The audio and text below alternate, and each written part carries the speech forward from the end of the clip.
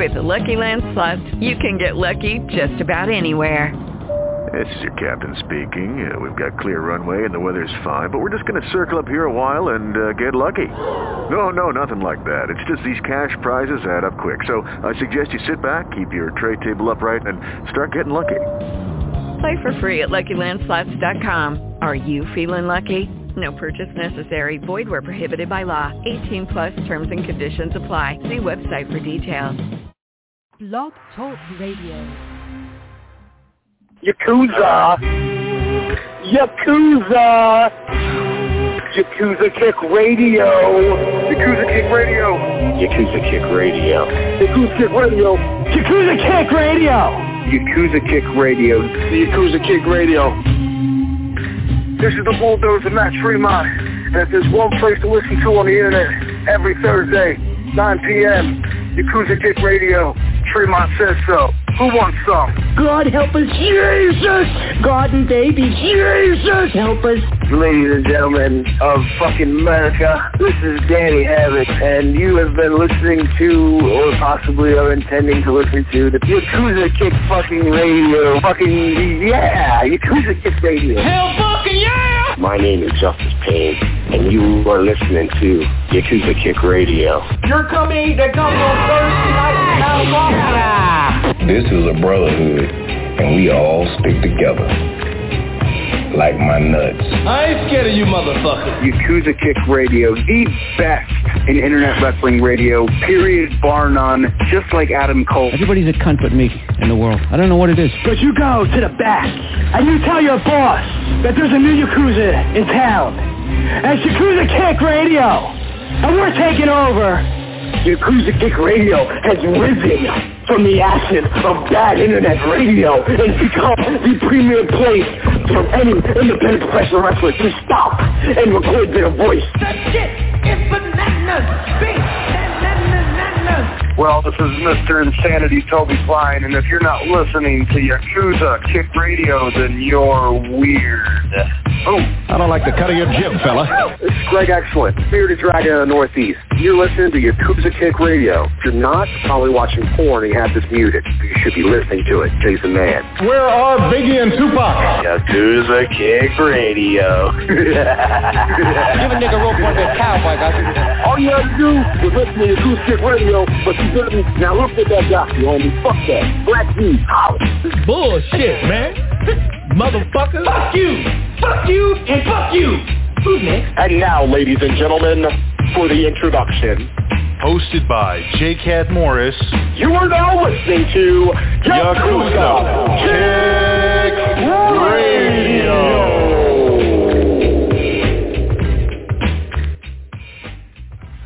Oh, shit!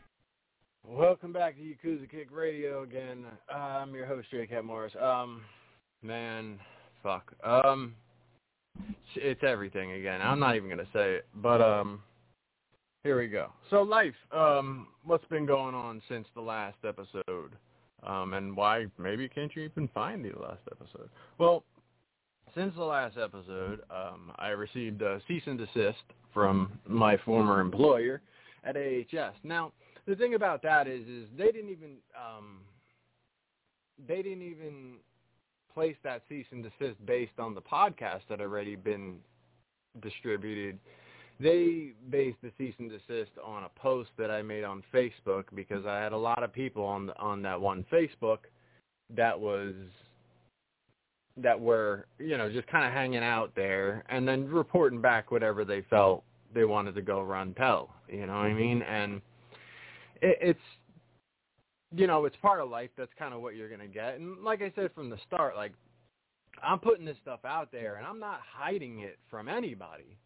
But, if you're trying to make an impact or you're trying to get things known, telling the wrong people first, it's just going to, make them want to react. It's going to make whatever their backlash be happen before any of the right people hear about it.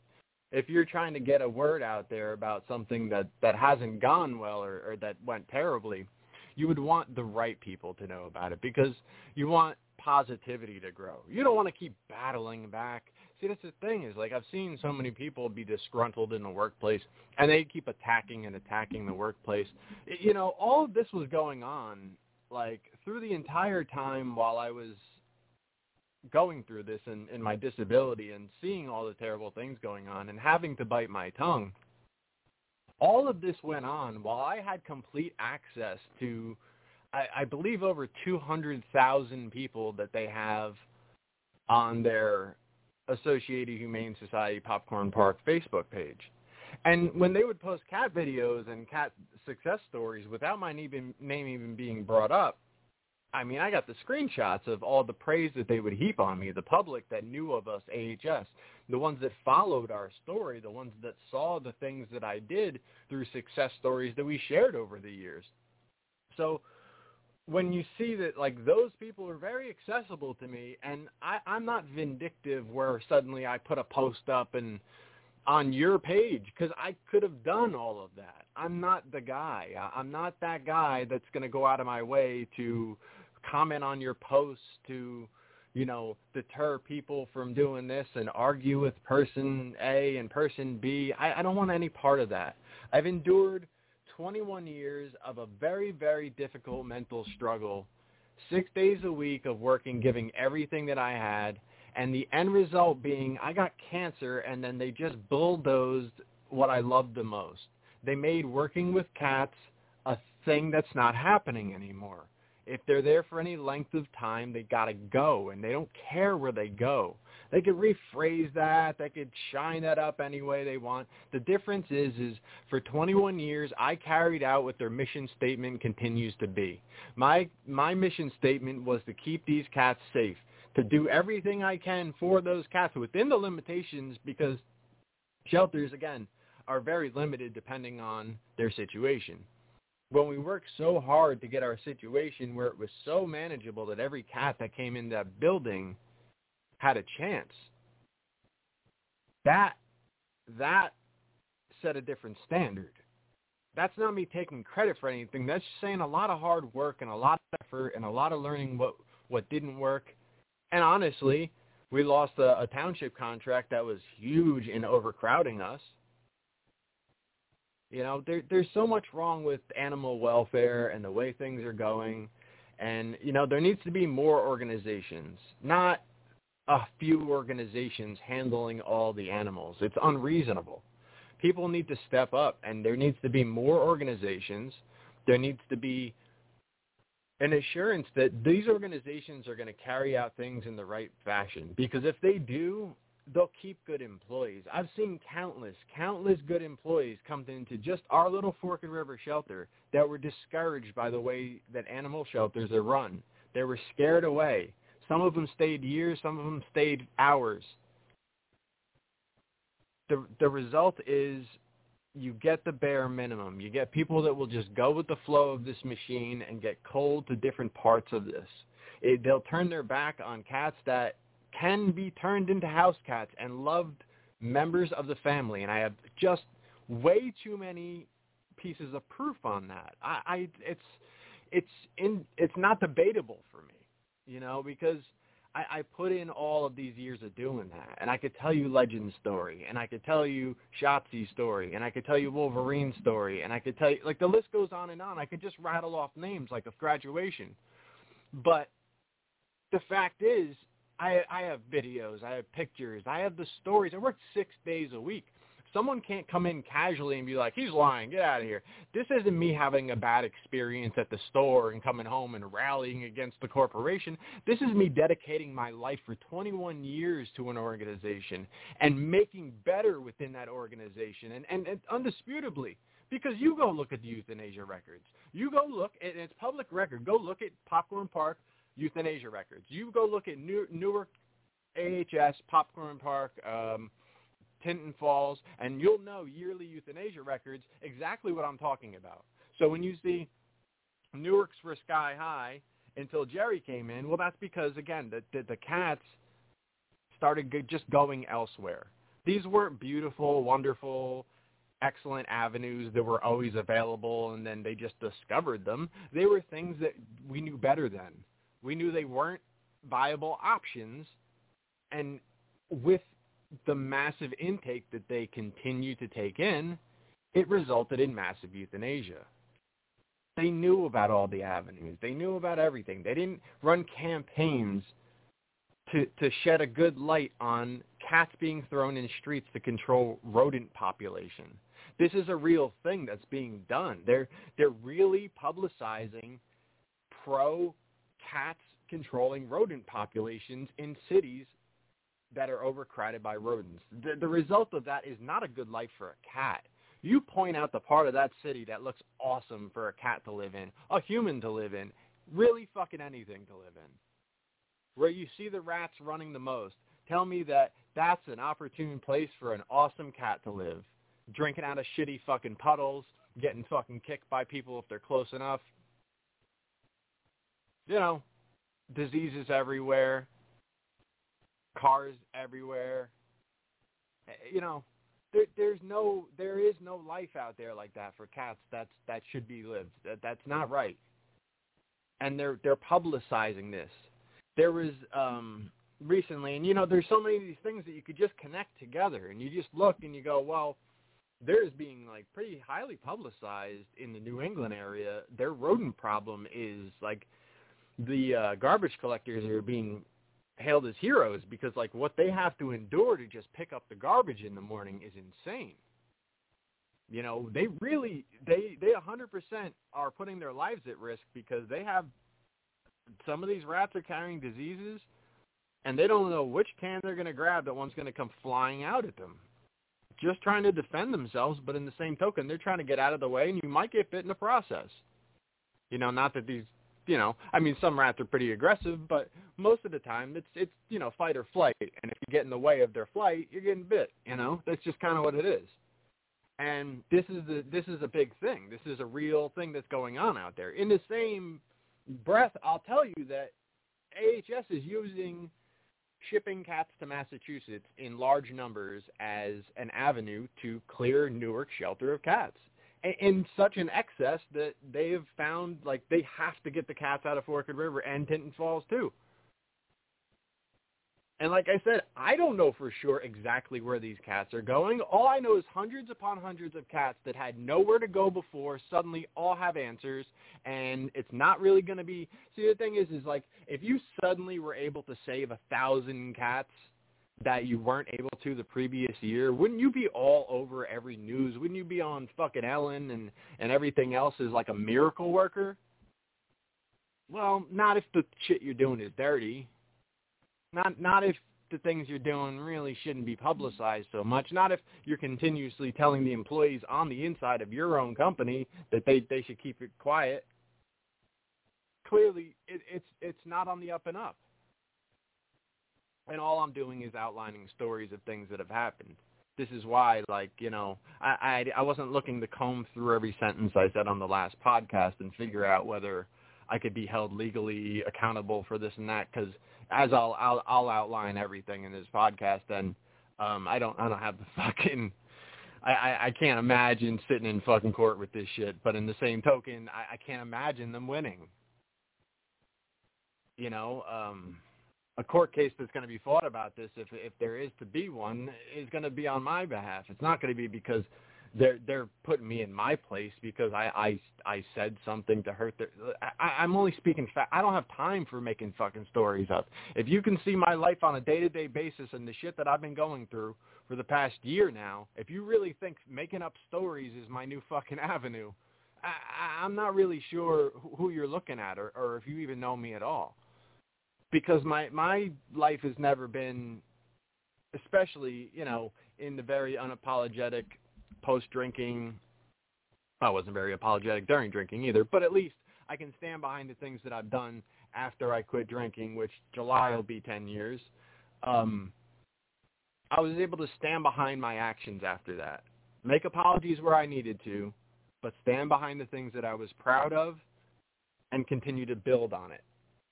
And that's how I've just set myself up. So doing that, I just don't see where, you know, oh, well, this guy who's always brutally honest, he's totally lying. I mean, all right then. I mean, prove that. Again, I received the cease and desist, and I put the other podcast that I did on private just because, again, I don't know if I worded something wrong that somehow got a loophole in it or, this and that.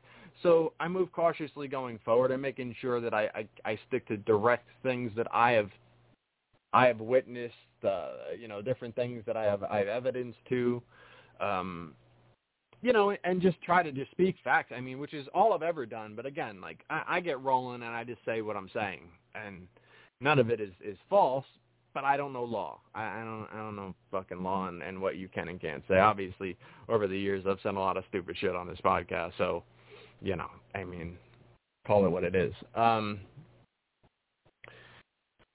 So yeah, I just, the whole thing is just ongoing and consistent, and I do my best to kind of like push that shit down. Every once in a while I try to, get some, and this is every once in a while. I mean, like a couple times a week. I usually try to push some information out there and keep, awareness of the things that have happened. But it's me reliving these things as well, and it's very traumatic. So, that happened. If I missed any part of that, I don't know. I mean, I told you last time, my brain is just very scattered. The things I'm getting hit with and the consistency of it is just, it's pretty startling. So, next thing is, ex-drinking buddy of mine, Melanie. She died. She was 40 years old. Her liver, I guess, shut down, and they took her off of, assistance, and she died the next morning. I had only really heard about this, third, fourth, fifth hand, whatever. Someone sent me a text from work, and because she used to work there. Yeah, she was my drinking buddy for a while, but I also knew Melanie since she was like 13. I was like, I don't know, so I'm 45 now. I'm not sure if the months overlapped, sometimes it's like a 4-year span, but it looks like 5 on paper, shit like that. Depends on what time of year, whether you're 5 years or 4 years. So, you figure I wasn't quite 18. I definitely wasn't. I was more along the 16, 17, and she would just kind of hang around. Like she lived in the neighborhood. She lived a couple blocks away, and she would hang around, more friend of a friend kind of thing. Like I don't think she would really come to my house like or anything. It was more she'd just be around other people. And we, she would be smoking cigarettes and kids were all bumming cigarettes from each other back then, fucking teens, and things have gotten better. I could definitely say that just through growing and knowing my children and stuff. Things have definitely gotten better, at least in this household. I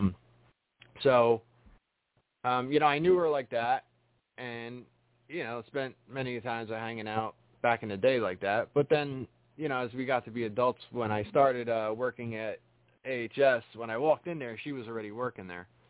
And she had been there for, I don't know, a couple months or a year or something like that.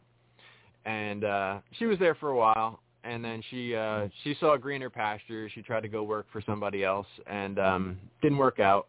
Melanie, I mean, while she was there, she really, really latched into that drinking. That drinking really grabbed her in a way. The stories that came out of Melanie were, I mean, the craziest drinking stories I've ever heard within my circle. Everybody's heard something, somebody somewhere did. But as far as like people like what's the craziest drinking story that anyone or yourself has been involved in? And again, I was an alcoholic, so I had my share as well, but nothing that compared to Melanie. Melanie, she had a marriage pretty much lined up for her. The guy she was with was like, just dude. He lived out kind of piney-ish, kind of hippie-ish, and he lived out like Tuckerton area. So, but anyways, parents were gonna more or less give them the house, let them get married, and just give them the house to just live their life. And she just spiraled way the fuck out with the alcohol, and she would drink an entire fifth of Southern Comfort between the hours of like 6:30 when she got home from work and like 9. and then go back to the store, either drive or ride a bike or some shit to the store to get another fifth. So by the time this guy got home at like fucking, 12 or 1, whatever time he got home from work, she'd be fucking launching shit. You know what I mean? So she was off the chain. And where we stopped talking is she would hang out at lunch. We would just drink in the yard, and I wasn't a bar guy. I was always a home drinker. So we can grab a fucking 30-pack and some hard alcohol, whatever, and we were just fucking getting it in the yard on a regular basis around a fire, whatever. And I was mostly the scene. And, I would have, like, little barbecues and stuff. And, hey, if you want to crash on the couch, no big deal. I don't want you to drive or, put yourself in danger or anything. So, So she had crashed a few times that way. And the one night she crashed on the couch and woke up in the morning. She was gone, but there was, like, a pillow over the couch. Pulled the pillow away. There's, like, a fucking massive fucking wet spot. Like, she pissed the fucking couch. And I, like, fucking called her, like, hey, like you could have said something, or, like, I mean, it happens, like, I'm not, like, you motherfucker, like, you planned on doing that shit. Like, clearly, you were fucked up, and, like, that's not what I want in my house whatsoever. Even, being an alcoholic myself, I wasn't, like, pissing on my furniture. But, I mean, you get over things. It's not something that was intentional, and, whatever. Obviously, I'm a ball buster, so, I mean, that would have came into play, but, like, yeah, I would have hit the brakes before, like, she was just, like, embarrassed and fucking horrified. You know what I mean? Like, I know how to read the room, which we'll talk about in a little bit, too, because some people don't do that well. But, like, she was just like, nah, I can't hang out with you, after that. I was like, oh, fuck no, And, yeah, I still wasn't sober at all. I mean, that was still during my drinking days. So I ended up quitting and going about shit as I went about things. She, I mean, if you thought any of these things were lows, the low of all lows came one night when I read the reports on the internet, and it was on the news and everything. But she was arrested twice in one 24-hour cycle for DUI. She got pulled over, DUI, impounded the car, somehow drove her fucking friend's car to the station in the morning to get her car out, but she was the driver. Like, why not have your fucking friend? Like, I don't know. So she drove there. They smelled the alcohol on her and said, oh, so how did you get here today? Oh, I drove my friend's car. They said, oh, okay, cool. Will you step over here? Fucking second DUI one day. So she did a year in jail for that shit. A year in fucking jail, lost her license for like fucking ever. And did a year in jail. Where do you think the fucking first place she got a job is when she got the fuck out of jail? Liquor store. Ride her fucking bike to the liquor store. Man. So yeah, man, Melanie's gone. And, rest in peace. I mean, it's brutal because it's like you knew this shit was coming. Every time you would hear anything out of her camp was terrible, and it was never, I ended up kind of unfriending her on Facebook. I unfriended her on Facebook because she would just do that, like, drunk shit, where you just go on Facebook and start screaming at the world about some one person you're mad at, and, like, no one knows what you're talking about, and you're not even friends with the person who you're talking about, so, like, they can't even hear you. And I like, being the smart ass I am, I made a comment on some of that shit, like, I don't know who you're talking to, but, like, if they're not on your friends list, we're all just really confused right now. We would like to help you, but, And she got on some, like, DM me and, like, really just, like, fucking got at me, like, fuck you, motherfucker. And I'm like, yo, Mel, like, I'm telling you, I've been through this shit. I've deleted so many fucking, conversations and shit in the morning and had to hit people up and, like, apologize and the dread that I would wake up in the morning just knowing what kind of shit I might have typed the night before. Like, I've been there, Mel. Like, you know what I mean? Just let me help you through it. I've been there. So, I mean, if you're willing, like, I could definitely don't you ever question my sobriety. Fuck you, motherfucker. I know who you really are. I'm like, yo. So I just had to get away from that. You know what I mean? You can only try to help so long, and after a while, that person that doesn't want to help is going to start hurting you. And it's just a terrible fact, but it's a fact. I mean, many people are affected by people who refuse to change because they're dedicated to the change more than that person is, you know. It's just, you know, it's really sad when you see it that close up, you know, and when it's that close to home, and she's 5 years younger than me, and I was sitting right next to her and drinking just as heavily at the time. You know, she got way more into the hard alcohol and everything, but, I mean, it's just crazy. It's just real, you know, surreal to see shit like that. And not for nothing, but, like, her heavy drinking did start at the shelter, you know. So did mine. You know, I don't think that's a coincidence at all. I mean, the type of mental trauma you go through with the euthanasia and the, you know, just life and death of animals that are your fingertips at all times. You know, like they're right there, and there's so much that you can do throughout your day that alters the way life happens. You know, and it's scary. And then there's the, you know, governing bodies on that can just come down and snap their fingers and make decisions on things that they really don't know anything about. They know the statistics. They know, you know, the outside reports that they're hearing that are coming in, but they don't know anything about the moving parts of things.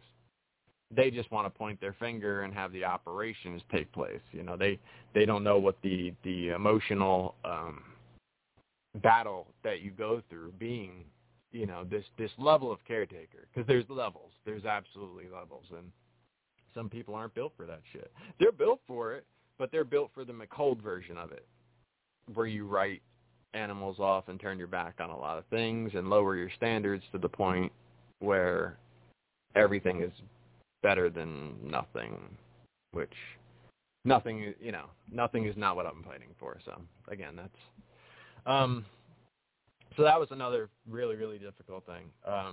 Real quick, before we get into, because I got a lot of positive things to talk about, I wanted to get this shit out of the way.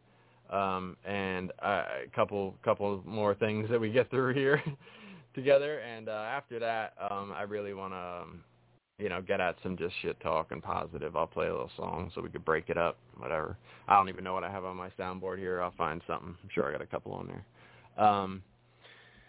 But yeah, the next thing I want to just mention real quick is, like, people who interact with me, they might know me from this show and shit, like, I think I keep things pretty respectful with people that I talk to. I don't think I directly insult them. I mean, if we're talking shit about sports, I think that's another realm, and I think it stays within the realms of sports.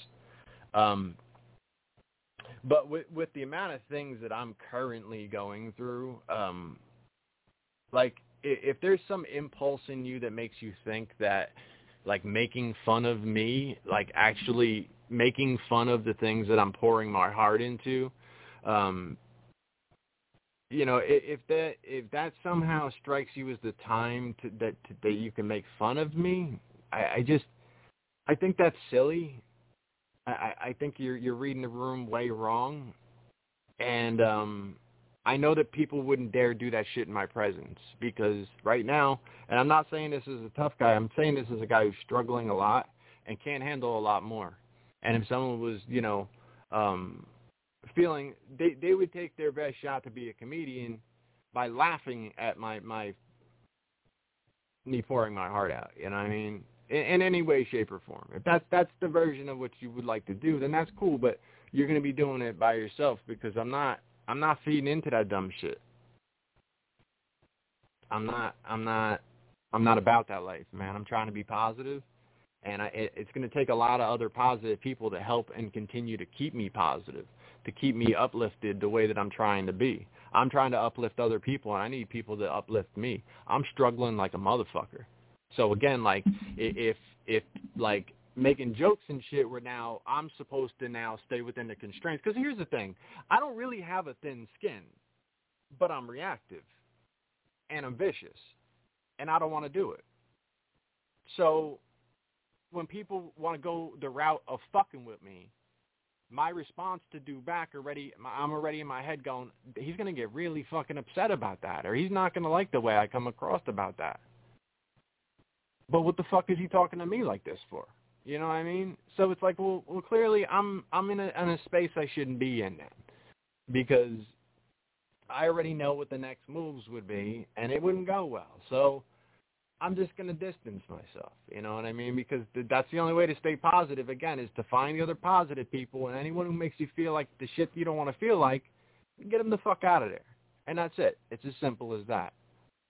The other thing is, like, you know, I've seen, like, a lot of people who I was close with over this, and, you know, I understand. There are some people that have to be quiet. There are some people that have conflicts of interest that aren't able to, you know, put themselves out there, or their job doesn't allow them to, you know, put something out there that could be controversial, so to speak, or whatever it is.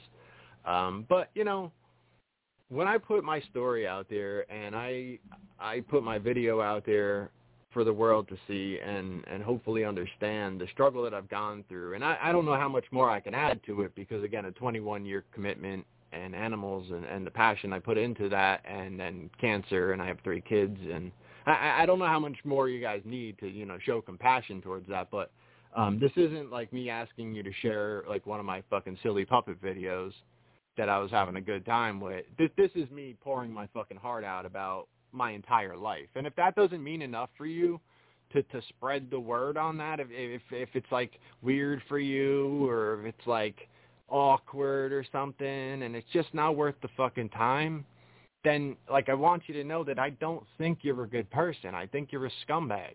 And I don't care who that pertains to. I'm not particularly talking about anyone in specific, but I'm talking about whoever, because I've seen people with more support over way less. I've seen garbage supported. I've watched bullshit spread all over the fucking internet. I didn't think, the thing that I really didn't expect during this, because I knew a part of this was coming based on everything that took place. But the thing that I didn't really expect as much is for it to be so hard to get media coverage over this. Because, again, I've seen so much bullshit, and these viral stars and these nothing people that are just insanely covered and famous and not really doing anything. And I only dedicated 21 years to it and then got cancer. So I just, that's a little baffling to me. I got to be honest, that's just a little baffling to me that I just don't have the coverage that I thought I would get as of yet. Again, I'm moving only up and forward, so it's only going to get better from here, because what are the fucking chances it could get worse? But, you know, it's just, my mindset is changing, and I'm moving away from motherfuckers who just don't want to be part of this. And again, like, you don't have to. No one has to do fucking anything. But I know if someone else was struggling, I know I'd help them if I told them I cared about them. I know if I make plans with somebody and I tell them, hey, I'm going to be there fucking next week, there's going to be a point where I either have to call you and tell you, bro, I'm not going to be there, or there's going to be, like, me showing up at your fucking house. Because, like, I don't understand the version that you just, like, forget about somebody existing and being like, hey, I don't know. Oh, dude, I totally forgot. Well, someone's, like, standing there with the fucking screen door open, is that his car? You know? Like shit like that. Like, I don't understand that person. You know what I mean? So again, it's very vague, because it means to cover all bases.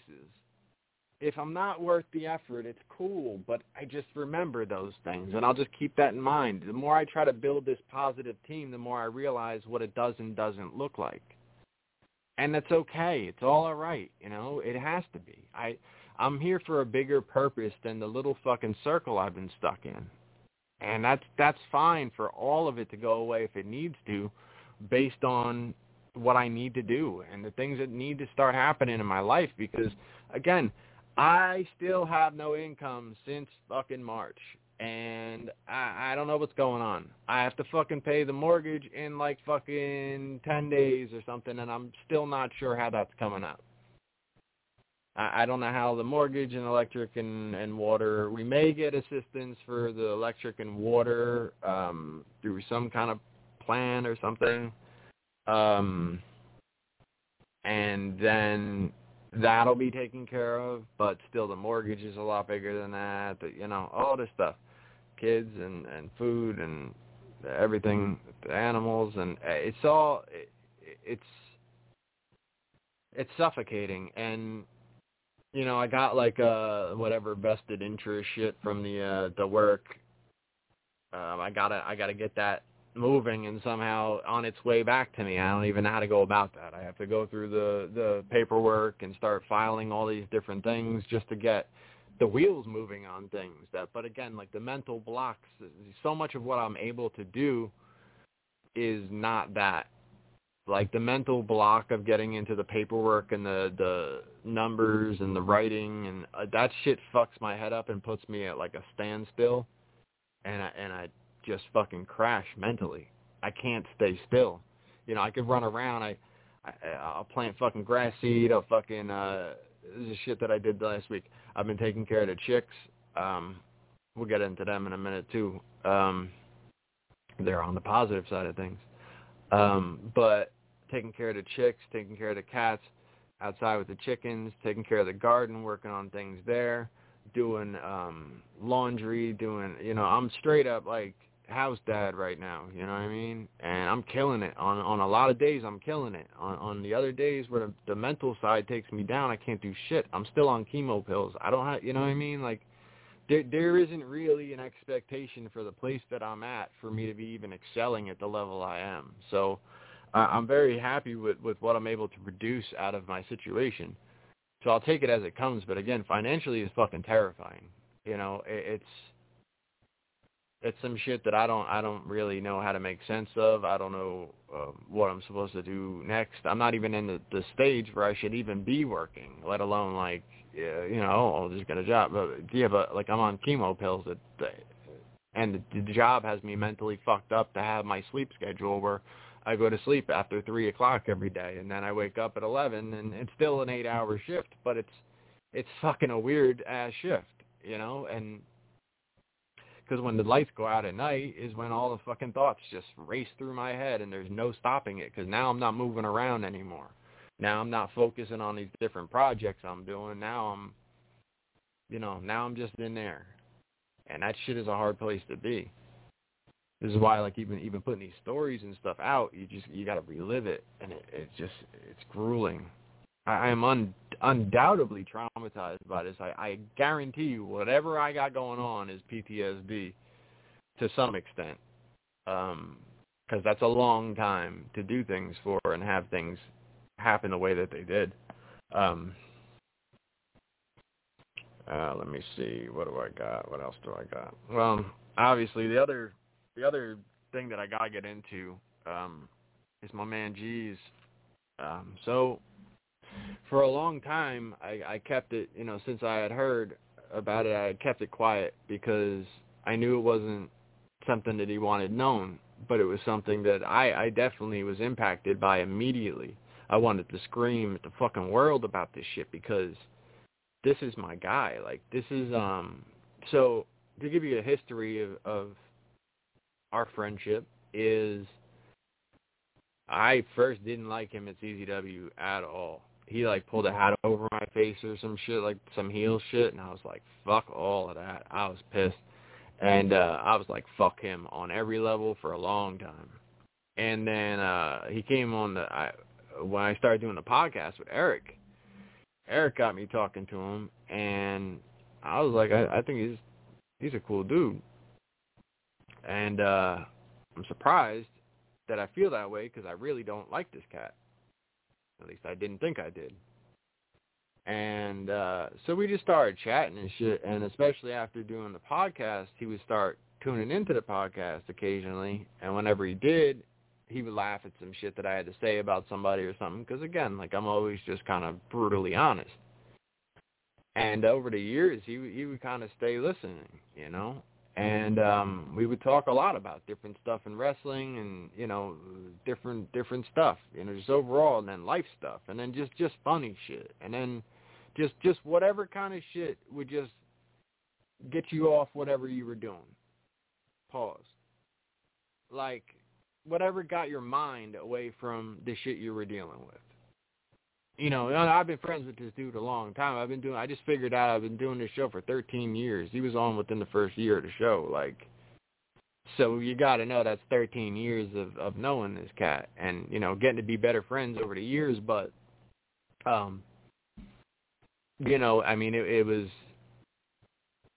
that progression, you know, that we had talked through times where I was going through the shit at work. There was times I talked to him, I was going through the shit with the alcoholism. There was times I talked to him, and regardless of what our conversation was about, it meant the world to me because it was somewhere to go that wasn't what I was having to deal with. You know, I got to just bullshit about, look how stupid DJ looks, or look at this, or look at that, this funny shit, or this dope-ass song, or this shit, you know, and it was just such a great person to have for that. You know, we didn't hang out. We didn't, you know, he lives in Philly. I live in fucking Jersey over here. Like, we're a fucking hike from each other. We ain't driving fucking 2 hours to hang out kind of shit, you know what I mean? But, and, yeah, I'm working 6 days a week, and he's got a job, and, you know, it never made sense on that level, but we got along fucking great. You know, we'd talk back and forth and make a lot of the same points and shit like this, and it was just a great dude to always have and talk to. So I cherish this dude as one of my absolute best friends, despite, like I said, not really hanging out with the dude or anything like that. Well, he got diagnosed with multiple myeloma, which is a type of cancer that attacks the plasma cells, and it causes fractures in your back, well, in your bone structure, and it caused fractures in his back. He initially was talking about he had problems with sciatica, and I remember him hitting me up, and we were talking about it, and I was telling him the TENS machine, I really swear by those because they're really good for loosening muscles and shit. They sell them for like $30. You put the pads on your back to do a little shock therapy shit, you know, but it loosens the muscles. Between that and massages and shit like that, like, that's always really good to do, like when you have, like, you know, shit that's hurting, to loosen the muscles around whatever's hurting, you know. So I had recommended that or whatever, and he was just urgent. He was like, you know, if it shifts in 3 days, that's too much. Like, I want the one that comes in 2 days rather than 3. Like, so you knew, like, he was really struggling. But that was all I knew was sciatica's really fucking him up right now. And then a few days later, he went into the hospital. And I stopped.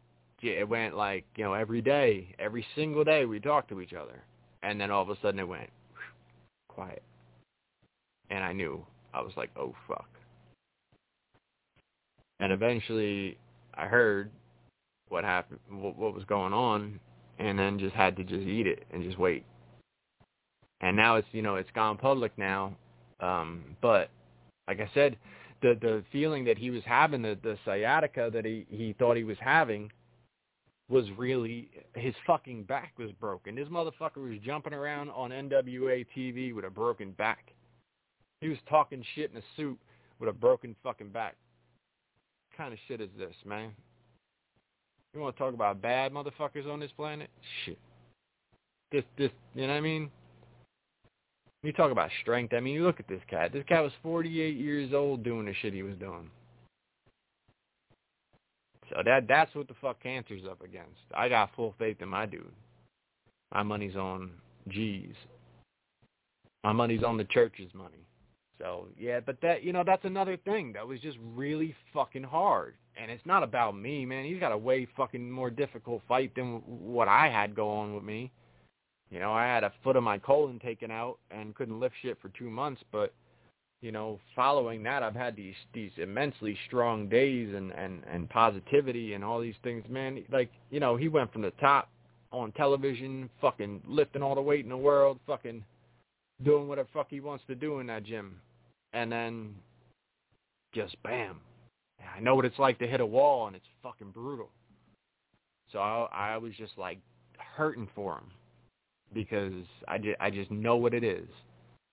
And I know how to get through it mentally, and it's fucking tough. But we got to do this shit. We ain't got no fucking choice. What's the alternative? Giving the fuck up? That's gonna suck a lot for us. That's going to be slow, painful suffering. And nobody wants that shit. We're too strong for that shit. Doesn't make sense. So go out there and support my man Jeez. You know what I mean?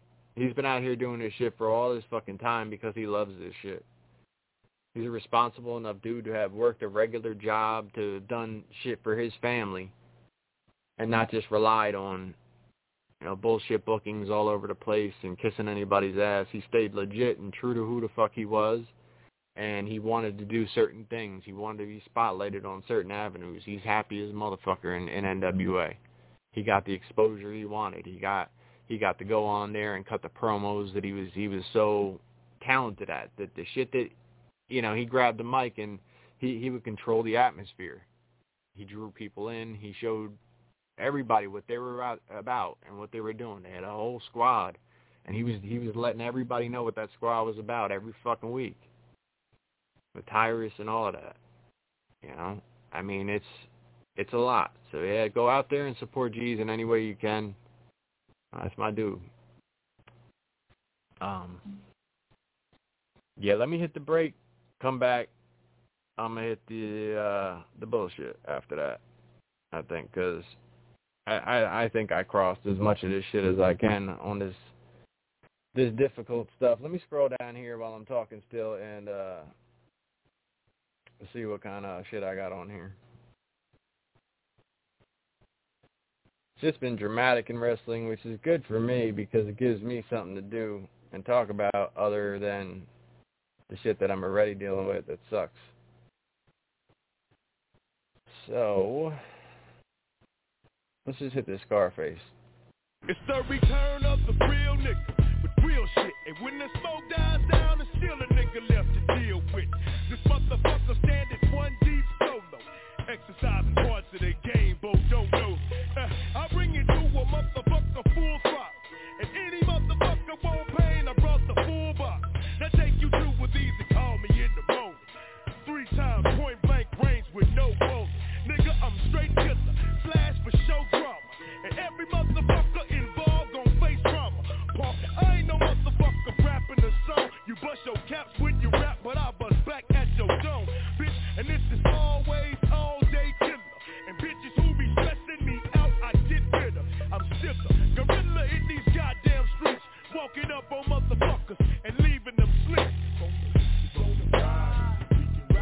But 99.9 of the time you gon' die. Motherfuckers crawl in my space, they gon' die. I can't believe you hoes is playing with me. But since you motherfuckers on drama, I'm bringing the shit. I got my dime down, cocked and shine. Just a homie from the hood, having paper still about the grind. What you thought this was, nigga? Some studio gimmick? A motherfucker talking that shit and couldn't spend it? Shit, I come around this motherfucker bending bees and dare one of you hoes to come and fuck with me. I'm real with it. I warn you motherfuckers again that if you step to me with whole shit, I'm turning you in. Shot and shot with 5 holes in your memory.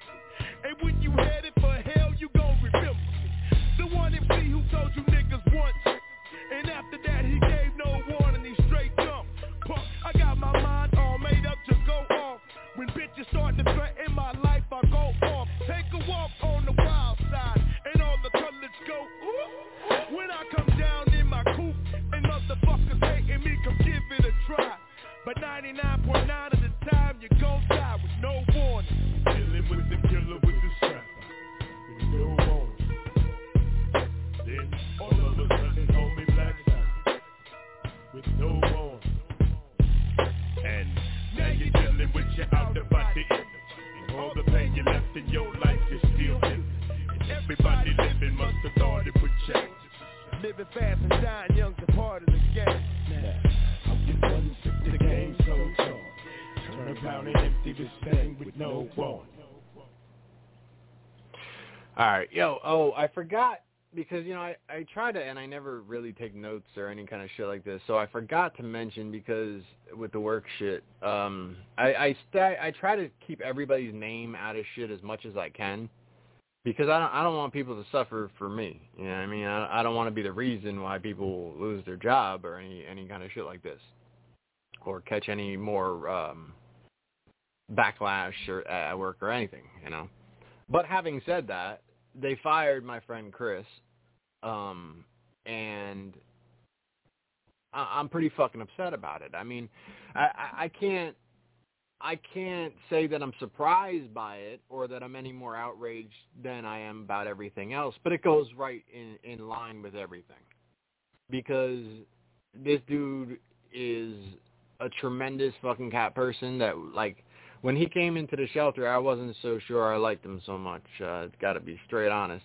Just didn't think he was going to be cut out for it. He was talking about being a vet tech, and I felt like that was coming out of his mouth before we even got rolling on what we were doing. And he would tell you right now, I'm sure, that he would figure out the task at hand was way larger than what his next step was going to be. There was a lot to take on right in front of him.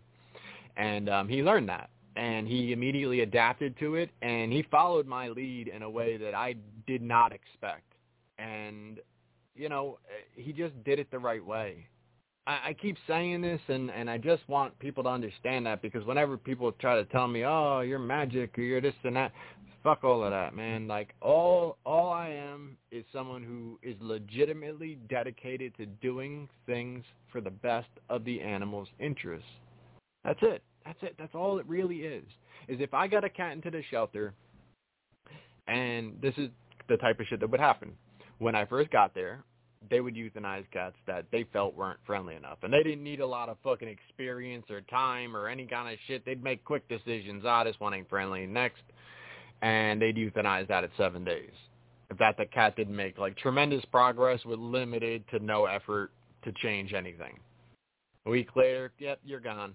And that's it. And that's how cold it was. You know, when you see that, and then you see the opportunity to say, that same cat is one that would have absolutely been on the list. Okay. Let me talk to him and go, hey, I just saw you point at that cat right there. I got to talk you out of that, man. Like, that cat's tremendous. And, like, if you just spent that, you know, couple minutes with the cat, you're going to notice that this cat is, like, above and beyond friendly. This cat is really, and then once those things started happening, you're seeing, oh, wow, like, the way that I was there to represent that cat changed that cat's outcome, and that cat went into a home. So, you know, when these different things happen, and whether it takes days or months or years to actually work with these cats, when the end result is the cat winding up in a home, it's impossible for a new person to step in and tell you, it's not possible to do what you think you could do. But, bro, I already was doing it. The next cats are very similar to what I've already done. And, yeah, we're going to keep doing this. Through my blood, sweat, and tears. Not through ease and taking the easy way out, because the easy way out is what you want. So I'm telling you, as your employee, that I'll work harder to achieve what we strive for. And your response is, fuck all that shit. Go stand in the parking lot and sweep up some garbage instead of working with the cats. And I guarantee you're not going to keep the same quality of people there with that new option. It's blatant. It's blatant. It's not just me. It's not just one crazy person. And this is the message I keep trying to send is, it's not me just trying to battle AHS, because I don't want that. I don't want fucking any of this to have occurred, but these are real things that shouldn't just be kept quiet for the benefit of a company getting money from people who don't think these things occurred, who would not fucking like it if these things occurred. And I don't like that these things occurred. So who the fuck is keeping their secret for why? Why? I understand why you're on the inside, and if you say something, then, you know, you're fucked. Start doing more shit to the animals you love. They'll start shipping them more off. They'll, you know, there's just so many layers to this shit that is just dangerous for people, for animals, for so many, and real change needs to happen. And the more change that happens, the more people that are going to want to be involved in it. And there will be more numbers in animal care. People will use animal care now as a stopping place before they go and find better places to be if they're lucky, and say that was something they experienced and it breaks their heart. And one day back a couple of years ago, I worked for such and such. But they move on because it's too painful. There's no there's no gain there. There's no financial gain there, and the heartbreak is just piled on by horrible procedures and things going in a way that does not benefit the better of the animals. And the best that most people can do is save themselves and get the fuck away from it. So the more encouraging that the animal field is to people who want to do the right thing, the more of the right people that you get involved in it. You're scaring these people away and costing animals their lives. And it's disgusting. So I will say to Chris, if he's listening to this, thank you for doing what's right for the cats. It's not about me. It's never been about me. People are now saying that I'm running a cult, which, yeah, that's just a weird fucking thing to say. Like, I just watched this Donald Trump shit, and, like, these motherfuckers are on the side of the road with, like, flags still about some shit that happened, like, 4 years ago. So at this point, I think they're, like, hoping on time machines. But it looks like he's still running for election 3 years ago. And I don't really know how that works, but when that's what's going on, I don't know that me just trying to do right by cats and someone else going, that's a good idea, I agree with you. I don't think that makes someone a cult. I'm not over here showered with fucking gifts and women. Like, I think that's what cult leaders get, right? I don't get any of that shit.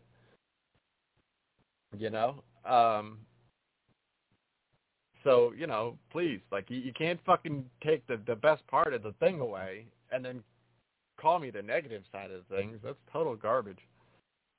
Ugh, such is life. But, so anyway, recently I had lost a few of my favorite chickens, my Orpingtons, which Camilla was my first. I think I may have told the story of her. If not, I'm just going to leave it out because, again, I'm trying to push in toward the positive, but there is always little negatives. It's just part of life. It's just we got to fight through these negatives to get to the positives, and it's what I'm attempting to do on a regular basis. I just wish the negatives would give me a fucking break for a minute so I could build a little momentum in the right direction.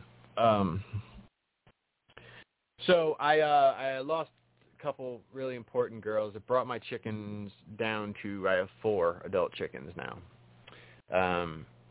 out of my initial group. So I decided I'm going to go the route of chicks. I did my research because the thing is if you're buying chickens as adults, you're going to get little to no selection.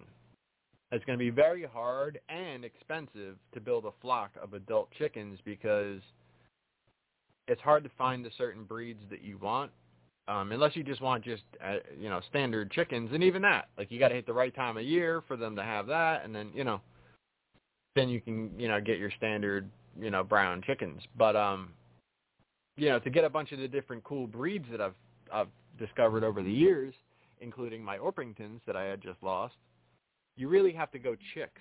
And even more specifically than that, you have to go, like, 1-week-old chicks. When you go 4 weeks old, which is way safer, the place that I get from Jersey Chickens out in the Jackson area over by Great Adventure, wonderful. I hate their cat policy because they have free roaming and breeding cats on their property, but they have a beautiful farm otherwise, and amazing care for the animals, and the chicks are top notch. They're vaccinated for coccidia and Marek's disease. I feel like they have the best quality in New Jersey that I know of. And vast variety. So they will even recommend, they'll say, we don't guarantee any of these chicks, but if you want a better guarantee, a better odds, you should go with our 4-week and older. But if you see in that, they have a rack of, I think, about 6 layers of different breeds. But in the 1 to 3 week range, they have about 20 breeds. And all the coolest ones are within that 20. The ones that grow up to 4 weeks old are the ones that aren't picked as chicks, which the people who are really interested in those breeds scoop up all those ones when they're little. So it puts you into a rough category where your success and your survival rate is lower, but your selection is so much more vast that you can really get what you sought out to get. You know what I mean?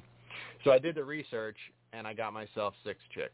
I have now lost 2. I had replaced...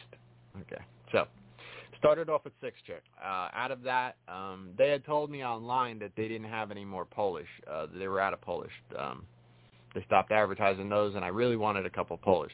Those guys are a lot more sensitive, and they're not as hardy.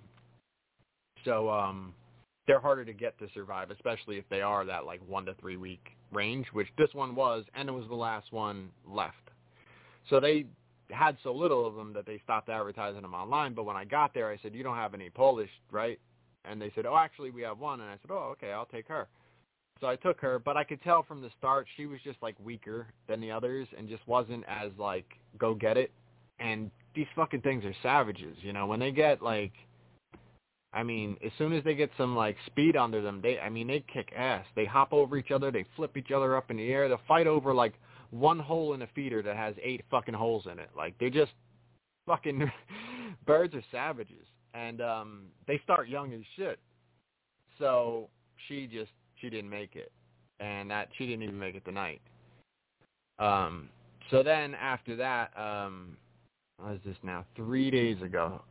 So not last night, the night before, I had the lavender Orpington that I got. She was only 1 week old. She was one of the ones that they said she's 1 week old. So I said, all right, she's the smallest in the crew, and I'm watching everybody else get more and more charged up, and they're fucking like shot out of a cannon. They're going back and forth from their brooder plate, and they're zooming out and fucking eating and flipping each other all over the place, and they're running back in there, charging up. I call that like their fucking charging station, because they go under there, they get their heat, and then they come flying out like nothing can stop them, and then they got to go charge up after a bit.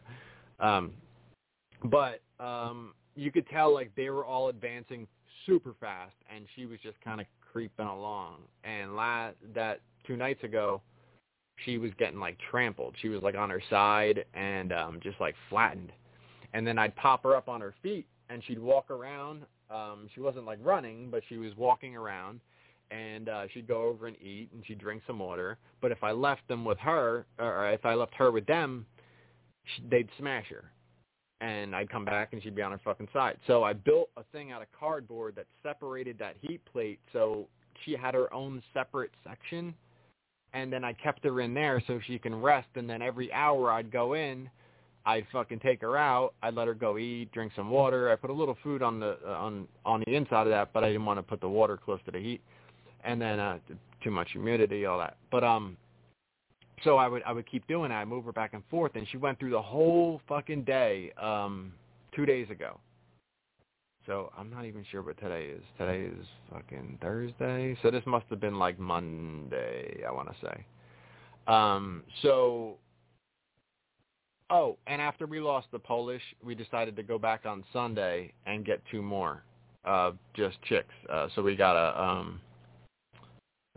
golden cuckoo bar and opal egger. So we figured we would bump it to 7, which would give us that buffer. So that way, if we did lose one, we would still be at 6, because we are running the risk, getting these 1 week old chicks. So we got the 2. And then I encountered all of this with the lavender orp, which kind of confirmed what I had already done. So she stayed strong the whole Tuesday. Yeah, the whole Tuesday she was strong. I kept moving her back and forth. She was doing good. She was up. If she went down, I could even by the end of Tuesday, I could just be like, get up, girl. And she'd just pop up like, all right, fucking let's go. And then she'd dive in the food. And, she was doing great. But when I woke up yesterday, she was down. And she was down and not strong at all. And I got the poultry cell, and I tried to boost her vitamin intake, and which I had already been doing in their water anyway, but I tried the higher, more concentrated, just to boost her, because she was clearly dying. And we just lost her yesterday. So Nina's talking about maybe going to get another lavender tomorrow because she's going to be in that area. So I said, look, if we do, that's just going to be a last one we add on and make sure that it's at least 2 to 3 weeks old, because the 1 week old is definitely not going to survive in our now these guys are probably at least 3 to 4 weeks old, and some of them are just fucking monsters. Like they're just, I mean, little or not, like they run full speed and just truck other chicks. Like if they're in their way, they're just like, get the fuck out of here. I'm going. So I got a good little future flock building here, and I'm just very excited about that. I'm trying to invest the best I can with the last of my funds, or that was my plan, is to invest the best that I can with the last of my funds, so that way I can just set myself up to take care of what I have here and not really want for anything, not really need anything, and just take care of my pets, my plants, and just live in a beautiful world here. But it's the other finances that makes things very difficult. The bits that I am spending on these type of things are things that greatly improve my positivity and my happiness, but doesn't really make a huge dent when it comes to paying a bill. You know what I mean? That's usually a way larger and more consistent fee, where if I spend a little amount of money on a one-time thing that will bring me a long time of happiness, it's very worth the investment. So that's what I've been trying to do things. Certainly not spending every time I can to make myself happy or anything to that extent. That's crazy. But I had to get my chicks and I had to get my plants. Plant-wise, I got fucked too, because so when I pulled my plants out of my yard, my bulbs, caladium bulbs, I had bought at least over $500 worth of bulbs over the past couple of years. And I would bring them in the winter, put them in my laundry room in Rubbermaids with peat moss, and put them back out and bury them back in the spring, and my yard was popping last year. Well, because I had to go in for cancer surgery and I knew I wouldn't be able to do that a month later, I had to do it like a month early, and it was like October 1st or 2nd. My surgery was the 2nd. It was definitely the 2nd or later, because it was like the day before and the day before that, I was doing nothing but in a sideways rainstorm with wind everywhere and shit. I had to uproot all of those bulbs, like I said, over $500 worth of bulbs between caladiums, elephant ears, dahlias, and cannas. And I had to unearth all that shit, as well as wrap my whole 20-foot by 16-foot chicken pen for the winter, because I was going in for surgery and I couldn't fucking do it. Well, doing that and putting them in my laundry room as I normally did, because I did it so early, and we had a mild winter on top of that, those bulbs stayed warm for too long and they fucking disintegrated. Like, pretty much every bulb I have disintegrated. So, yeah, that's that. So it's been a lot of fun, doing everything I can to scrape together. Now I'm going to have to try to patch together within a very small amount of money, just what I can grab at Walmart, caladium bulb-wise, to try to patch it in so that way I can still, again, invest into my yard and continue to take care of it, and things will be a nice place to be all the way until the fall, late fall. Why is my phone not turning on? Oh, there it is. All right. So that's the plants thing, doing what I can. Let's talk some basketball. Fucking Lakers and the Heat are both in their respective finals games and conference finals, and the Heat are just fire right now. Like, Jimmy Buckets is too much for everybody. They are asleep. Before yesterday's game, that, by the way, the Heat blew the fucking Celtics out after being down big. They were down big, came back to beat the Celtics big. So that's outscoring, because you were down, came back and beat them big. That's, But, before last night's game, there were odds makers giving the Heat 3% chance of winning the finals. Like, come on, guys, that's fucked. 3%? There's 4 teams left. 3%? Jimmy's having a historically fucking great playoff run. These people are wowed by him every time he comes out there. And 3%? Y'all stupid as shit for this. Fuck the Celtics. On the other side, the Lakers, man, like, they got to lock in. They got to really lock in. I think tonight's going to be their night. And if they pull that home or that away win before they go back to L.A., I feel really good about this series. There's a lot of big things that they can do. I think AD has to play big through the whole fucking series. That Nuggets team is way too big and strong to play small guys. Russell's going to have to get fucking bench. Hachimura's got to be in there because he controlled Joker's movement way more than anybody else did. So he's got to be a key part of that defense. He did better defending Joker in the fourth quarter than fucking anybody else on the Lakers did in three quarters. So that's got to be the move, and we got to just keep making it difficult on him. And I think LeBron's got to step up big in this game because he missed some clutch shit down the stretch. 3-pointer that would have tied the game in the fourth quarter with like 2 minutes left, and then when they scored on the other end off that miss, that was it. That it just kept going downhill, and that was the end of the game. They couldn't get back. But they had the opportunity to, bam, tie that game. The thing is, too, is AD needs to be able to crash that glass because he's not getting the rebounds. He's not, like, he had 40 points last game, but he got out-rebounded heavy. So he's got to win those rebounds because that's going to keep Joker from doing what the fuck he needs to do, you know? We got to control the glass, got to be way fucking stronger. And from there, I think the Lakers could beat anybody. If they play that legit game, unselfish basketball, and Russell's got to be unselfish and take the fucking seat for that. He'll be in the game. He ain't going to fucking start if they want to win, you know? So we'll see. And if they lose him in free agency, you lose him in free agency. Who gives a fuck? Got to win this fucking title. John Morant is a stupid motherfucker. And I feel terrible watching it because it's like you see a kid who is so fucking special on the court. This dude is, just a highlight reel. Every time he takes the court, man, we just finished playing the fucking Grizzlies, and the biggest threat on that fucking court at all times was John Morant. He was everywhere. Fucking everywhere. This dude is worth so much fucking money, it's ridiculous. And his fucking favorite thing in the world is to run around with guns and film it on Instagram. You know, people need to stop fucking lifting jerk-offs up and allowing them to fucking be this way.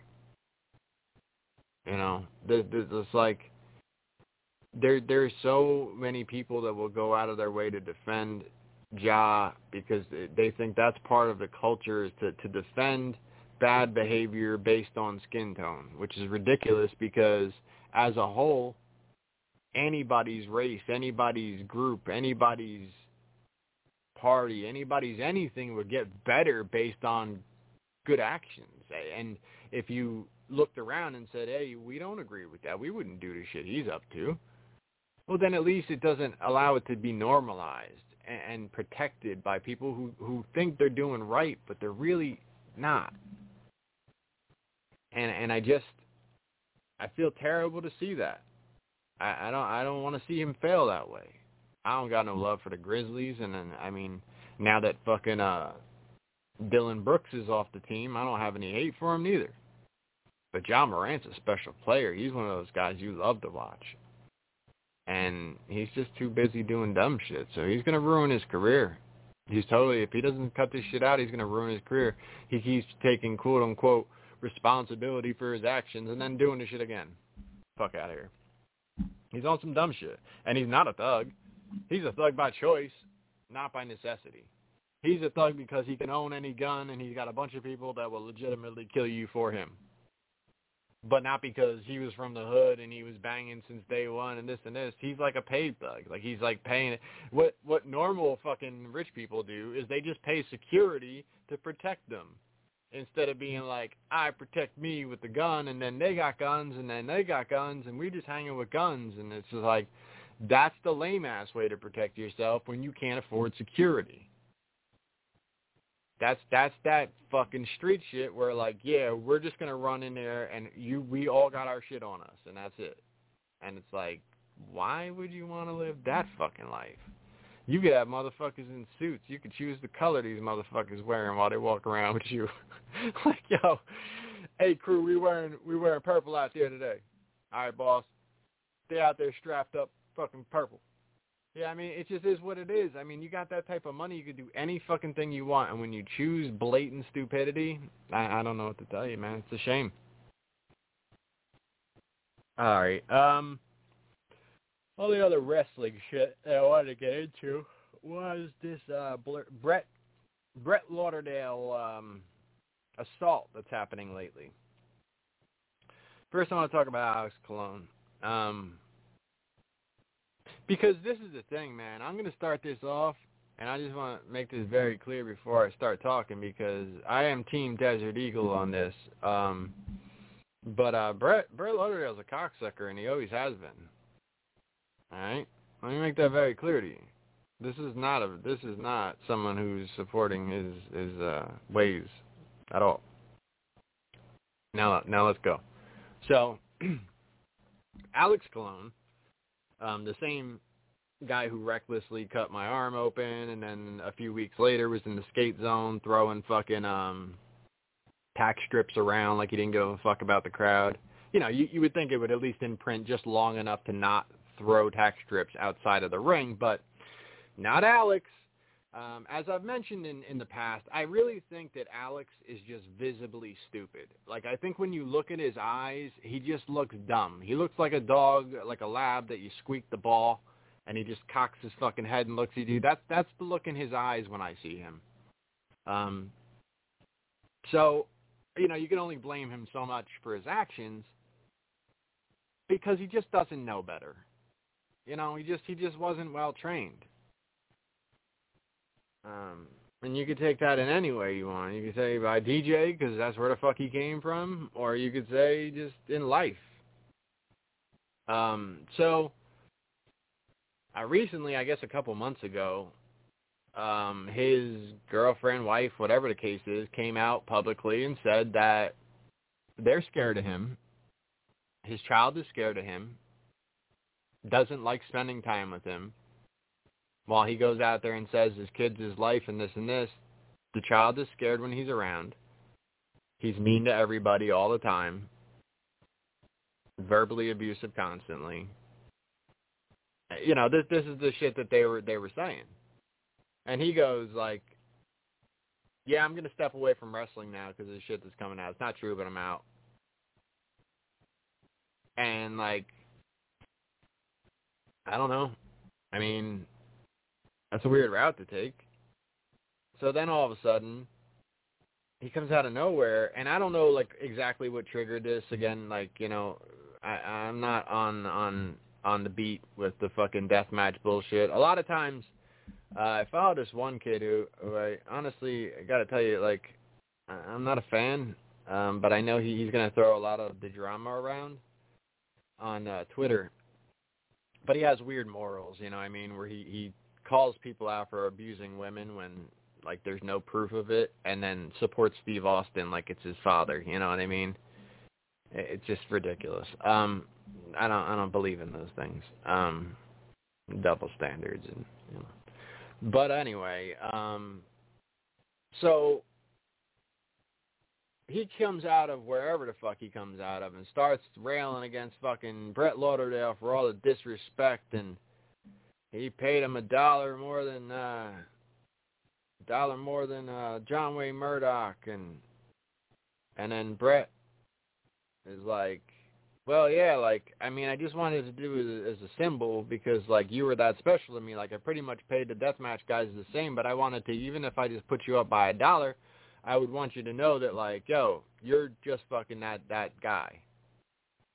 You know? He put Alex over in more tournaments than is ever good for fucking business because Brett Lauderdale doesn't know how to book a fucking a storied wrestling company. He knows how to book super shows. He knows how to book super cards, for sure. He doesn't know how to book a fucking storied wrestling company. There's been a handful of stories that meant anything in wrestling, and most of them involve Nick Gage because Gage has that following. So without Gage's massive following, Cardona Gage and fucking RSP Gage, that's pretty much all you got. Like, I don't know, Zandig and fucking Janela for a minute. Like, what else did you guys really do that had a lot of momentum and story behind it? I don't think much. So anyway, like, he just can't book that shit to make sense, you know? So when you just see Alex go over, and it just doesn't stop. It doesn't give me any chance to, like, guess what might happen next because it's all fucking obvious. So he goes over in a bunch of tournaments. He flies them to Japan, and I don't know who paid for what or what, but, you know, he opened up the opportunity for, you know, GCW working with Japan. And Alex Colon made his way to Japan, his lifelong dream. He solidified himself as one of the best deathmatch wrestlers in the world based on the platform he was given by GCW. Because you have to think about what was the alternative for Alex Colon. CZW is dead and buried. I don't give a fuck what DJ or anybody out there says. They're not a fucking thing. Ian Rotten, not really a thing. Even less of a thing than DJ at the minute. But Danny Domano. So do you think that if Alex picked Danny in that situation and stayed with Danny, like, he'd have the opportunities that he had with Brett? Do you think winning every fucking match he ever fucking wrestled in ICW would mean anything to fucking anybody? No, it wouldn't. ICW is not on the level of GCW. They never will be. It just won't be. I mean, you can't expect it to. You're being delusional if you think it is. So now, and from what I understand, Alex Colon's booked for XPW.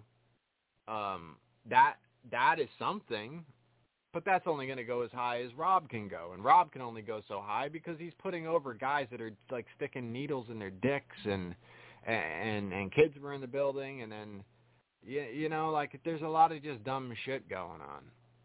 And, you know, there's only so long. The drugs in the locker room, same thing with ICW and all this shit. Like, it's going to come crashing down.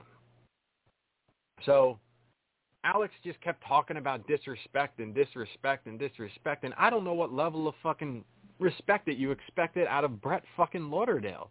You were the staple guy in the deathmatch portion of a now multifaceted company, and you were put over left and fucking right and brought to places that you always wanted to work. I'm sorry they held you down so badly, Alex. You should have got more. More what? More fucking... What expectation do you have to get out of deathmatch wrestling? Like what? I don't know. So I don't know what his fucking problem is, but again, like, it seems weird that it just, like, stemmed out of him leaving wrestling because a chick said that his kid hates him, and then, which isn't me saying his kid hates him, because I don't know his fucking kid. I don't know his wife. I don't know nobody, but all I know is his fucking wife is on the internet saying your kid fucking hates you. Or his girlfriend or whatever, ex, whatever, fuck. So, take that for what it is, but now he's like the guy that can't work anywhere, and, oh, XPW books anyone, so here he is, and it's like, oh, now he's on some fuck Brett shit. I don't know. Kyle the Beast. That'll be the last time I call him that. Kyle is soft as fuck. He is big, he is strong, and he is soft. This guy, when I first started going to GCW at the same time, they had the JCW still running. I think it was JCW. Yeah, it was JCW, then it turned into GCW. So JCW was still going, so they had that going on. Jersey All Pro had a little stuff going on still. Kyle the Beast started being used a bunch, and it was definitely a staple of that JCW, GCW stuff, right? So he came in, and his gimmick was fucking weird. No one ever understood his gimmick amongst people I would talk to. It was like his face paint, and then they'd say he's from the woods. And then he'd come out, and a lot of times he'd have a walking stick, but then he was really strong, so why do you need a walking stick? And he never really hit anybody with it, I don't think. I don't think that was like a big part of his thing, is using it as a weapon. It was just like part of his entrance. And I don't know what the fuck, man. He would do some crazy feats of strength in the ring. He was an okay worker. He wasn't the best in the world, but he wasn't bad at all. He definitely had some impressive skills that would get him over in matches. And again, the strength was really one of the things they spotlighted. Well, they made him a GCW champion. I think he was the first champion, whatever the fuck. Because this gave you a strong guy who was, not really scared of doing an occasional little barbed wire board or, not a deathmatch guy, but was, can kind of stay on the edges of it while still being a credible heavyweight champion, because you're a big guy, you throw people around. We're going to build around this guy. No one else is using him, obviously. When it comes to shit like that, you're talking about a cheap booking because we're still on the ground level. We're not really built up as a main event star. We're just making him our star, right? So that's how I see Kyle the Beast when I come in there. Well, he kind of stays exactly where the fuck he is. Like, he doesn't really advance. He doesn't really go any better, any further. And at some point or another, they bring in Shane Mercer. Well, Shane Mercer's a better worker. He's stronger. His feats of strength are even more impressive. And he just seemingly has more form. So now they team him up as a tag team. But, and again, I'm just going to take a complete guess here and say that, because I don't know shit about their finances, and even if I'm wrong on this, just consider like the tone that I'm setting. Well, just say that Shane Mercer was getting paid more because he had to come in from Indianapolis, where this guy's right here from New Jersey. I think he's from Indianapolis. I don't know. Towards Ian Land. He has to come in from out there, so even if you gave him a couple more bucks for travel, right, you would think maybe he's getting more. I don't know. So now all of a sudden when you team these guys up, does there become a conversation where, like, hey, I should be making what my partner's making? And then maybe the wheels start moving and go like, hey, you know what, I pretty much get the same pop if I just have Mercer as I would if I book both of these guys, and now I got to fucking pay him twice for the same one strong guy pop. So you know what, like, maybe I don't have a spot for him this month because I just saved money on that. Like shit like that starts to make sense because he has an advance. And actually, we later on learned, too, that From the Woods thing is like a silly little weed reference that he decided to weave in there as an inside joke for himself and his friends. Well, you don't take this shit seriously. You have fucking face paint and you're from the woods. And what the fuck is all of this? So, yeah, he just didn't go forward. No one would consider him to be a top guy. So even as world champion and whatever you did with your run, you didn't come out of that top guy. You didn't come out of that being booked into all sorts of TV deals and shit because no one saw you as that guy. The only one who did was Brett Lauderdale or Danny DeMano or whoever put you in that top spot. So consider that to be what it is. Now, he then goes on to talk about lack of respect. I was disrespected. And, like, he's being vague. And then, like, the few things that he does say, he's like, Brett Lauderdale shook my hand with 2 fingers. It's like, well, first off, he's a douche. Second off, like, you tolerated that. You didn't fucking, like, he didn't stick his 2 fingers out. You didn't knock his fucking hand down and be like, shake my fucking hand like you respect me. And then he'd probably do it from that on forward, or he wouldn't even attempt it. But if you're going to just allow finger handshakes for your fucking GCW career, and then when it falls apart going, you didn't shake my hand right. Like, bro, what the fuck is going on? You're a beast, right? What the fuck? I told Brett Lauderdale that I'd beat his fucking ass at TOD one year because he was talking all this shit and he was starting rumors saying I beat my girl and all this, which was completely false and against what I'm about. Clearly, I've talked way too much about women abusers on this show to be one of them. That would be weird to me. But yo, like I said that shit to his face. So why the fuck? Countless wrestlers have punched Brett Lauderdale, smacked Brett Lauderdale, kicked Brett Lauderdale. Stories are fucking on and on and on. But again, like I'm not promoting violence. I'm just saying, like, why is this the way we're finding out about this? Not like Brett Lauderdale got his 2 fingers broken by Kyle the Beast because he tried to shake his hand like he was a fucking peasant. You know what I mean? Like, that's what we should have heard. oh, I thought you were giving me your hand, and when I grabbed it, I looked down, and I squeezed, and I just snapped you. I'm sorry, dude. I didn't mean to pop your fingers out like that. You know, that's what he should have fuck him. If he's being arrogant or something, and that's the vibe you're getting, fuck him. I mean, but, okay. So he didn't shake your hand right. And the other thing is I drove people to the airport and picked people up and brought them to get food into their hotels and stuff. Yeah, so then you're a mark. You didn't take your talent seriously, so why should anybody else? You see it as contributing to the company, and I completely understand why you did, because that was your intention. But what it's seen as through anybody is, oh, Kyle will fucking drive him, or wherever his fucking real name is. Hey, Kyle will fucking drive him to the fucking airport. Get Kyle to bring there. Tell Kyle to bring you to the fucking chicken spot over there, too, because you got to get some food, you know what I mean? We don't got shit at the venue, so just get him to, you know. Fucking, you know, that's what I'm saying. Like, shit like this happens. How are you going to be respected as a top guy?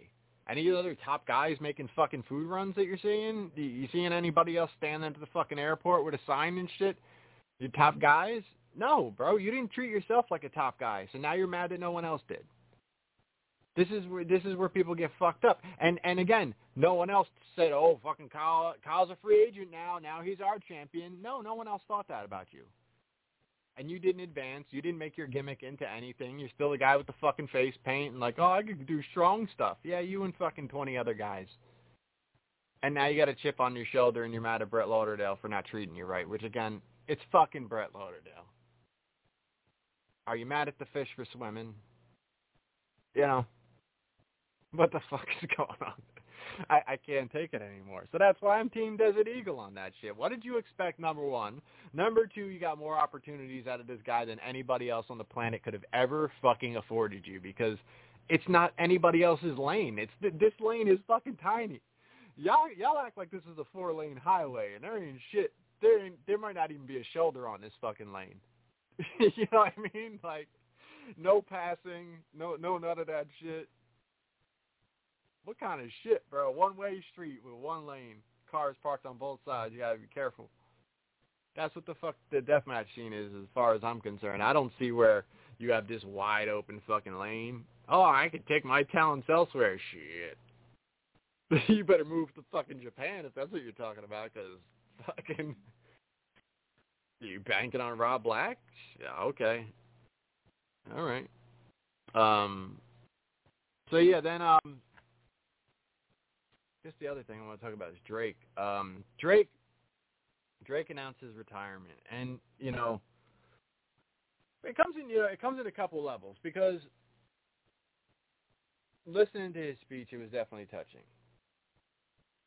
You know, what touched me more than anything else is that he was talking about the people who died and shit, you know, the Trents, the Justice Paynes, the Nate Hatreds, the list goes on, man. Like, so many of those people that I sat there and watched are dead. And when you watch somebody who's been there next to those people performing, and he made it through addiction and came out the other side of that, went into the WWE, and I think that the opinions and shit that he stands on a lot of times is fucking nuts. I think all that Trump cult shit is fucking nuts, and I stand my ground on that. But I think beneath whatever is said in this and that context, Drake's a good guy. I mean, I don't think Drake's a terrible person. I think, you know, standing against a woman's rights is a bad thing. However, I don't think that Drake himself has hurt a person doing that. I mean, sure, you could put it in the grand scheme of things and saying that, like, oh, well, you know, if you eat a hamburger, you're part of the reason why animals are dying. Yeah, but, like, if you stopped it, they weren't going to stop doing it either. You know what I mean? They weren't going to kill one less tomorrow if you and 5 friends stopped eating meat. They're totally not going to take less animals' lives. It's going to take generations of that building to the point where it's like entire states don't eat meat, and then you can talk about, well, now the population on the farmlands are cut down and not, you know, produced as much, you know, in the factories, the meat factories and all of that stuff. There's so many terrible things going on, but it's like, you know, what can your impact do? I mean, to each their own, and if you take that stance, that's great, you know. I mean, do whatever you want to do. Put passion in whatever you want to do. I mean, you can see he's passionate about something. Getting all riled up about shit like that, though, isn't my lane. It's not, I can't understand someone that goes into a church and be like, I'm here to worship God, but I need to know how you stand on this before we even start fucking praying. And he literally did that shit. So I don't understand that part of Drake, and I'll never understand that part of Drake. But I can understand the good part of Drake, where I could talk to that dude as someone who wishes you the best, and you kind of feel like he means it. You know what I mean? You feel like he's a regular dude. You could see what the wrestling business meant to him. You could see how all in he went, even coming back to deathmatch wrestling, which I don't understand. To take that fall from grace from the WWE to, where he was, and then just be like, I'm going all in for Rob Black at XPW Wrestling, and he fucking did. I mean, he really balled the fuck out in there. If you watch nothing else from XPW in this little run they're having, go check out all the Drake Younger matches in that run, because he really tore it the fuck up. He tore it up a Schlack, he tore it up a Big Joe, he tore it up a lot. Eric Ryan. I mean, he really fucking Arrow Boy. I mean, this dude really he solidified what deathmatch wrestling was, because he put all the wrestling into the deathmatch. It wasn't just deathmatch. I think there's a big difference between deathmatch wrestling and death matches. And death matches could be all that hack and slash and smash, no selling, no nothing. This guy worked full-on wrestling matches with glass involved, you know what I mean? And, I always appreciated his efforts in that, So, following seeing this, too, I even I refriended him on Facebook and sent him a nice message and everything, because I do wish him well in the future. I do wish him well and his family well. And it's just the positivity that I'm looking to have. I don't need to fucking stand next to you with your political push or you're this or you're that, to just be like, yeah, I think that's a good guy, And if I start to feel a different way about anybody, I can make a move. I'm not locked into any of these decisions as far as who I associate with or who I'm going with or who I'm what, I mean, like I'm rocking on my morals, and that's it alone. And at this point, like I told you, I'm really, really making the things that make me feel good a priority. And responsibly, of course. I mean, I have a family and animals and a house, and I do this with all of the right things in mind. It's not a matter of me, putting my own wants and needs above anybody else's or in front of anything that matters.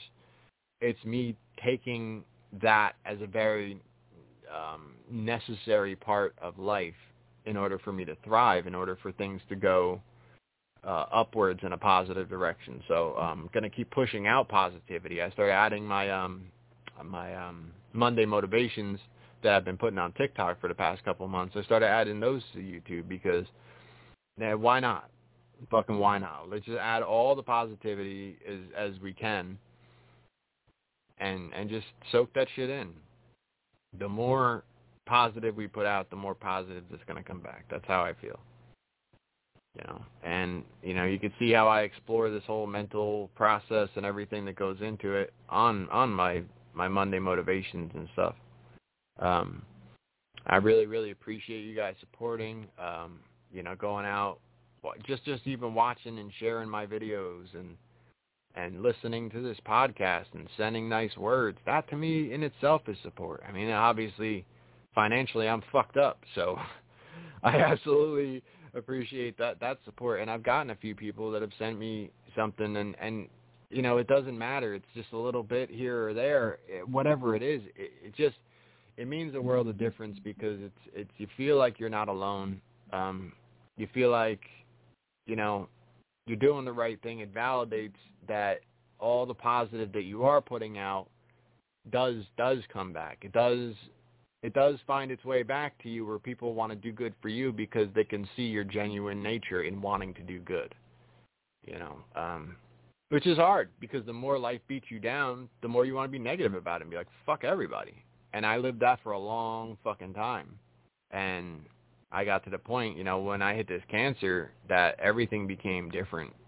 That shit became so much clearer that I have no choice but to live an entirely different life. Entirely different. So, there's all my morals that I stand on, but I have a different level of commitment to my beliefs. As strong as I was on my beliefs before, imagine tenfold, because that's where they have to be at this point. When you see that, like, any given day that you can get bad news, I haven't had my 6-month scan yet, I'm not wishing any ill will on that 6-month scan, but I don't currently know that my body is clear of that. I have to wait for my insurance to cross over to state insurance because of the job, and then I have to go to the doctor again, and I have to go to the, get the CT scan, which I already have ordered, but I can't get it done without insurance, or it'll cost me $1,000. I have at least $2,500 in doctor bills from going to the hospital and having that part of my colon removed, and that $2,500 I was hoping to be able to pay back right out of my tax return. I ended up having to turn around and put most of that tax return into my mortgage because fucking funds stopped in March. You know what I mean? So it changed what I was planning on doing and trying to wipe this debt clear real quick. And now it's to the point where, you're getting the fucking collection notices and shit. And it's like, oh, great. That's like, yeah, let me just produce that money because I don't know how I'm paying a fucking mortgage in, a handful of days. So, yeah, you're not getting paid just yet. And that's just part of, me trying to find my way to the next step. And again, like, if I'm able to get this Lincoln Financial shit kicked back to me, I'll take fucking $2,500 of that $9 and just wipe those bills clear, and then start from there is what I have to do whatever else I can do. But that's still, a set amount of money. That's not that's not an income. That's not any kind of thing. I need different things to open up. I need different windows and doors to open up and be able to really use my talents to the best of their abilities when I am cleared to work, and be able to, I would love to travel and do seminars with the things that I've learned over the years through animal welfare. There's so many things I would love to do, but I just don't know where to start. I don't know where it's all going to take me, but we're going to find out for fucking sure. And I'm just going to keep trying to just keep pushing, keep doing this shit all the ways I can. Like I said, I usually I get the Venmo on there. I don't know if it's on there at the moment or if you know it or whatever, but hit me up if you don't. Shoot you a little fucking link thing if you need it. I don't know, guys. Like I said, I'm struggling hard as fuck. It's a daily battle, but I consider myself to be winning, and I think that's the most important thing. Is as long as you're winning the grand scheme. You're winning the war. The battles are win and lose. Those are, you win some, you lose some. You figure it all out at the end. So that's pretty much what I got, I think. Like I said, support me all the ways you can, guys. If you don't, you don't. I understand, and I know where we're at. Some people have things that they're not able to help, and that's fine. Some people, they turn their back pretty hard, and that's fine too. But again, it's all understood. From whatever perspective it needs to come from, it's understood. Because the way that I'm living life is not to be holding grudges or holding negative things as something that I'm going to continue to give energy to. Give energy to and really power. Because the more weight you put to shit, the more you dwell on shit that people say, which that shit affects me heavily. I wish I could say I'm strong enough to not let this shit bother me. It bothers me greatly. But as long as my intent is to push in the positive direction, I'm already starting out at a better stance than I had. So that's what it is, guys. I'm going to get the fuck up out of here. Got my Lakers on tonight. Let's fucking go. Where's my homie? Fuck is the outro? By the way, in case you forgot. I think wrestling is for fucking retards. Yeah. Outro right here. All right. Talk to y'all motherfuckers later. Peace. Talk to y'all later. Have a nice night. Stay dry. It's raining again. Tired as rain. Makes my grass green. I won't complain about that. That's all I gotta say. I'm out of here. I love all of y'all, and shit. You're all a bunch of fucking assholes. You've been in the gym, bro. You know why? DJ Hyde, fuck you. You don't have the guts to be what you want to be. You need people like me. I'll listen to your podcast and I'll find everything out. You know what I mean? You need people like me so you can point your fucking fingers and say, that's the bad guy. So, what'll make you? Good? Like Jeez tells me all the time to listen to what you gotta say because you be blazing people. And I'm like, well, I gotta hear it now. You just know how to hide. How to lie. Me, I don't have that problem. Me, I always tell the truth. Even when I lie. Yakuza Kick Radio. Jesus! So say good night to the bad guy. I'm gonna tell you something straight off the motherfucking press. I ain't coming for no foolishness.